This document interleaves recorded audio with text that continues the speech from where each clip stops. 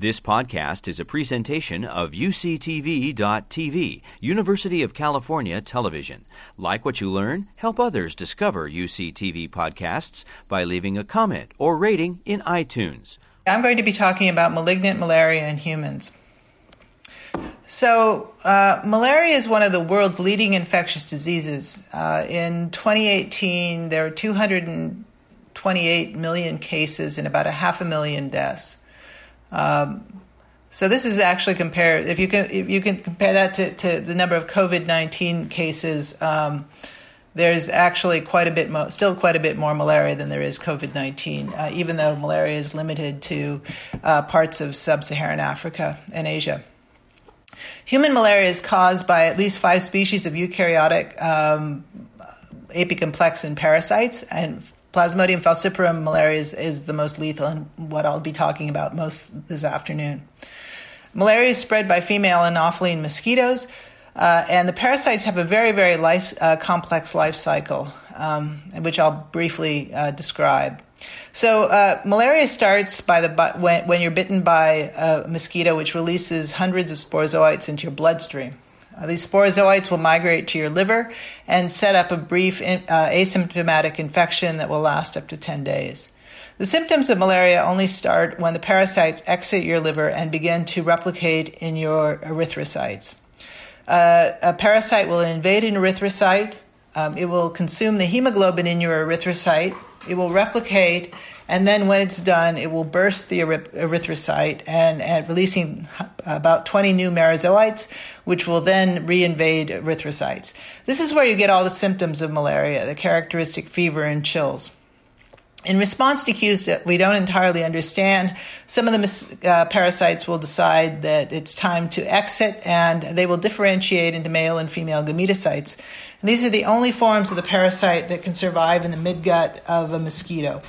When a mosquito takes a blood meal, the gametocytes will immediately differentiate into male and female gametes. They will mate with one another. There will be a brief meiosis. The resulting parasites will migrate out of the midgut of the mosquito, set up an oocyst on the midgut wall, and then eventually they will migrate to the salivary glands where they can start the infection again. Malaria, when you get it, can be very, very nasty. You can have the most typical symptoms are a cyclical fever and anemia, but you can also get end organ damage, especially with Plasmodium falciparum. Much of the pathology is associated with a cytokine storm that comes from the high parasite burden in the blood stages. And if you aren't treated, and if you haven't been exposed to malaria before, malaria can often be fatal. Death is often from respiratory distress, similar to what you get with COVID-19, and it's caused by brain swelling and pressure on the brainstem. And the reason that you have brain swelling with malaria is because the parasites alter the surface of an infected erythrocyte to help with their survival. So in addition to modifying the erythrocyte so they can eat the hemoglobin in it, they will also send out projections that make the erythrocytes sticky. And these sticky erythrocytes will cytoadhere to the capillaries primarily in your brain, and this allows them to avoid clearance in your spleen. The problem with this is that it ultimately can produce neurological symptoms and brain swelling, which ultimately can lead to death. So critical to the pathogenesis of malaria is the process of antigenic variation. So when we think of viral pathogens, often you get them once and then you become immune. And with malaria, and this is the reason we have so many cases, people get infected over and over again. So in some parts of Africa, it's very typical that you would have malaria multiple times every year, and this might last. You might have symptomatic malaria up until you're in your 20s. So you can get infected over and over again. Now, what happens is that the parasites in a given geographical area will display a different set of epitopes on the surface of the infected cells. And then the parasites can use recombination as well as silencing of specific gene families to change the set of antigens that are displayed. So you can generate antibodies to one type of parasite, And then the parasite will decide to switch and make a new form, which will be a minor population, and you'll no longer have antibodies to this. So if you look at the sort of cycle that goes on, you can see waves of parasitemia coming up and then going away again. Another problem is that you can become somewhat immune through repeated exposure to malaria, and then you can get up and leave. For example, come to the United States where we don't really have much malaria, and then go back after 10 years, and you can get really sick again. So many of the cases that we see in the United States come from people that were exposed to malaria as a child, thought they could handle it, went back to their home country, and then discovered that they could no longer handle it. The AT richness of the genome actually encourages a lot of recombination, which is essential to the pathogenesis of the parasite. Well, it sounds very dire. Malaria can be actually fairly easily treated if you have drugs, and we have several different drugs that work fairly well against malaria parasites. Most of them are derived from natural products, such as artemisinin and quinine. You've probably heard of taking gin and tonics to treat malaria symptoms. And while we have resistance, if you're treated in time, it's most likely you will not die from malaria. Now, an interesting feature about malaria parasites is that they can infect many different species. So there's over 170 different Plasmodium species, and some of them affect penguins, some of them affect ducks. Like coronaviruses, they can also be found in bats and in mice, and there's a gecko, and also in gorillas and chimpanzees. And there might be even more Plasmodium species than documented. It's probable that we just haven't looked hard enough.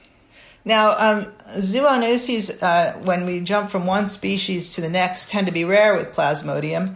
And this is because malaria parasites tend to employ specialized and species-specific molecular machineries that they use to invade red cells.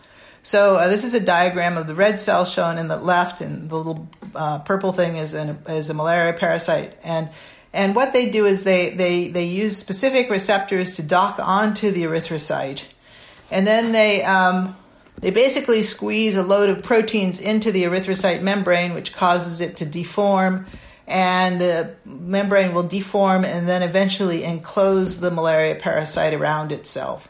And so since different vertebrates have different sets of proteins, and this is a very specific process, a given parasite will typically only infect closely related species. So, for example, Plasmodium berghei, which is a rodent malaria, will just infect rodents, typically just rat and mice.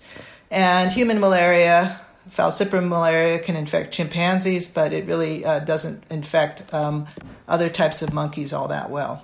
There's a lot of different receptors that are expressed in the parasite, and they have different ligands on the red cells, and you need to change both in order to get a successful infection. And these are just some of the receptors and ligands that have been studied so far for some different species. So the annual death rate from malaria in many African countries is actually similar to the death rate from COVID-19 in New York. But the big difference is that the death rate in malaria parasites is typically happening in pre-reproductive age children. So you can imagine that this has a very big impact on the human genome. It's estimated that before modern anti-malarial drugs, more than 20% of the children would have died in their first decade of life from malaria. Typically, they would have been exposed to over 700 infectious mosquito bites each year. So you can imagine, again, that this would have a big impact on the human genome. So with repeated infections and high mortality, selective pressure on the human genome is intense. And there are several different alleles that we know have a major contribution.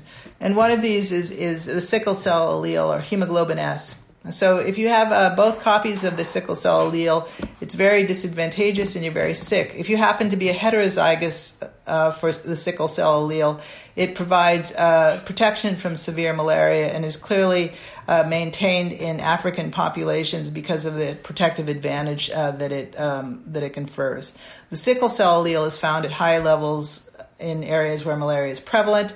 The exact mechanism by which human sickle cell allele provides protection is not that well understood. In addition, there's a variety of other different blood group alleles that alleles of genes, proteins that are expressed in red cells that are thought to confer protection against malaria. One of them is the Duffy blood group antigen, which has been lost in many Africans, and this provides protection against Plasmodium vivax, which does not infect many African populations. There's also a variety of thalasselemias that are found in Mediterranean populations, and it's even thought that the human ABO blood group arose many millions of years ago to provide protection against malaria. People with the O blood group type tend to get less severe malaria. So I'm going to talk recently about one story, and there are many stories about the impact of malaria on the human genome and evolution. One I wanted to just briefly mention is cytidine monophosphate and acetyl-neuramic acid hydrolase, or CMAH. And I want to talk about this one because there might be some other speakers that will be talking about it today. So this encodes the most common form of sialic acid on mammalian cells, or the most common form of sialic acid on mammalian cells are N-acetylneuramic acid and N-glycolylneuramic acid, or Nu5GC. So humans express Nu5AC but lack Nu5GC because of an ALU-mediated exon deletion in the gene encoding cytidine monophosphate Nu5AC hydrolase, which performs the conversion. And this is found only in humans, and it's not found in some of our nearest neighbors, such as chimpanzees and gorillas. And expression of CMAH in non-human cells, such as CHO cells, can result in glycosylation patterns that can trigger immune reactions. In order to investigate whether CMAH provides protection against malaria, colleagues of mine at the Harvard School of Public Health wanted to test whether they could express CMAH from macaques and make human erythrocytes more susceptible to malaria. So they used a type of malaria parasite here that primarily infects macaques. It's found in Southeast Asia. And it causes a fair amount of disease in the monkeys. And if you get bitten by a mosquito that carries Plasmodium knowlesi malaria, you can come down with fever and malaria-like symptoms, except the parasite won't replicate for any period of time in your erythrocytes. So if you want to maintain Plasmodium knowlesi in a culture in the laboratory, you basically have to get macaque blood and you have to get Plasmodium knowlesi. And you need the two together in order to get a replication cycle going and to get the parasites to reproduce themselves. So what Manoj and colleagues wanted to test was to see if you switched out the human CMAH with the version from macaques, if you could now get the monkey parasite to replicate in human erythrocytes. So to do this, they took human erythrocyte stem cells, they added in the macaque CMAH, and then they were able to show that these modified human erythrocytes expressed the protein, sialylated proteins, similar to what you would see on the surface of the macaque erythrocyte. And that is shown right here.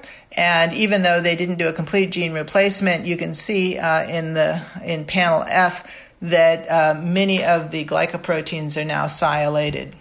So then after establishing this model, they wanted to see if you would have increased ability for parasites of Plasmodium knowlesi species, if they would be able to replicate in human erythrocytes. And in fact, if you express CMAH from Plasmodium knowlesi on human erythrocytes, you do get much better replication in human erythrocytes. So this provides circumstantial evidence that potentially the loss of CMAH at one point in human evolutionary history allowed humans to potentially avoid infection by parasites similar to the monkey parasites that currently infect macaques. This is just one story, however, and there's just an endless list of different hemoglobinopathies that may provide protection against malaria.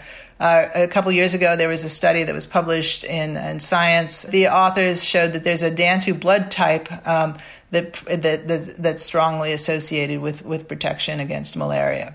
And the thing about this is that there's often a lot of switching that goes on. So you have the DAN2 blood group present in parts of Africa, and then it's most likely that you have specific parasites in this part of Africa that can invade erythrocytes with this particular blood group. And we also know that many of these receptors are actually non-essential, and you can knock one out and then another one will pop up. So it seems that they keep a lot of receptors in reserve, and it's essentially an evolutionary arms race where the parasite's often changing, the human's often changing, and they're both trying to outdo each other over and over again. One of the questions that I have that one might have after doing this is, it seems to be fairly easy to acquire mutations that allow you to escape malaria. And yet malaria continues to have a very big impact on human health. Again, still huge numbers of cases. And, since it's so difficult to maintain a life cycle, you need to have mosquitoes, you need to have the right receptors, you need to have tropical weather. I mean, how does this persist? And, is there any advantage that comes to the human species from having malaria infection? And I actually was scouring the literature and I couldn't really find anything. But if there's no advantage, why does it persist? Do parasites possibly drive speciation? Does pressure on blood groups have an evolutionary advantage for other diseases? Are infected people possibly fitter in some ways or more attractive in some ways than uninfected ones? I'm not sure we know about that. The other thing that I wanted to bring up, and just to end my talk, is the streetlight effect. And this is an old joke. And there's a policeman, and there's a drunk, and he's fumbling around under the streetlight, and the policeman asks him what he's doing. And the drunk says, "Oh, I'm looking for my keys." And so they both look for a few minutes, and they can't find anything. And the policeman says, "Are you sure you lost your keys here?" And he says, "No, I left them in the park, except this is the only place I could see to look." And it's important to remember when we study malaria parasites that we often only work with a fairly small number of isolates. And it's very difficult to take isolates that you collect out of people into culture. Possibly because you need to have the right match between erythrocytes and parasites. And the studies that we perform on the one or two different common laboratory strains may not necessarily tell us what is really happening out there in the big wide world. Thank you. You've been listening to a podcast by University of California Television. For more information about this program or UCTV, visit us online at uctv.tv.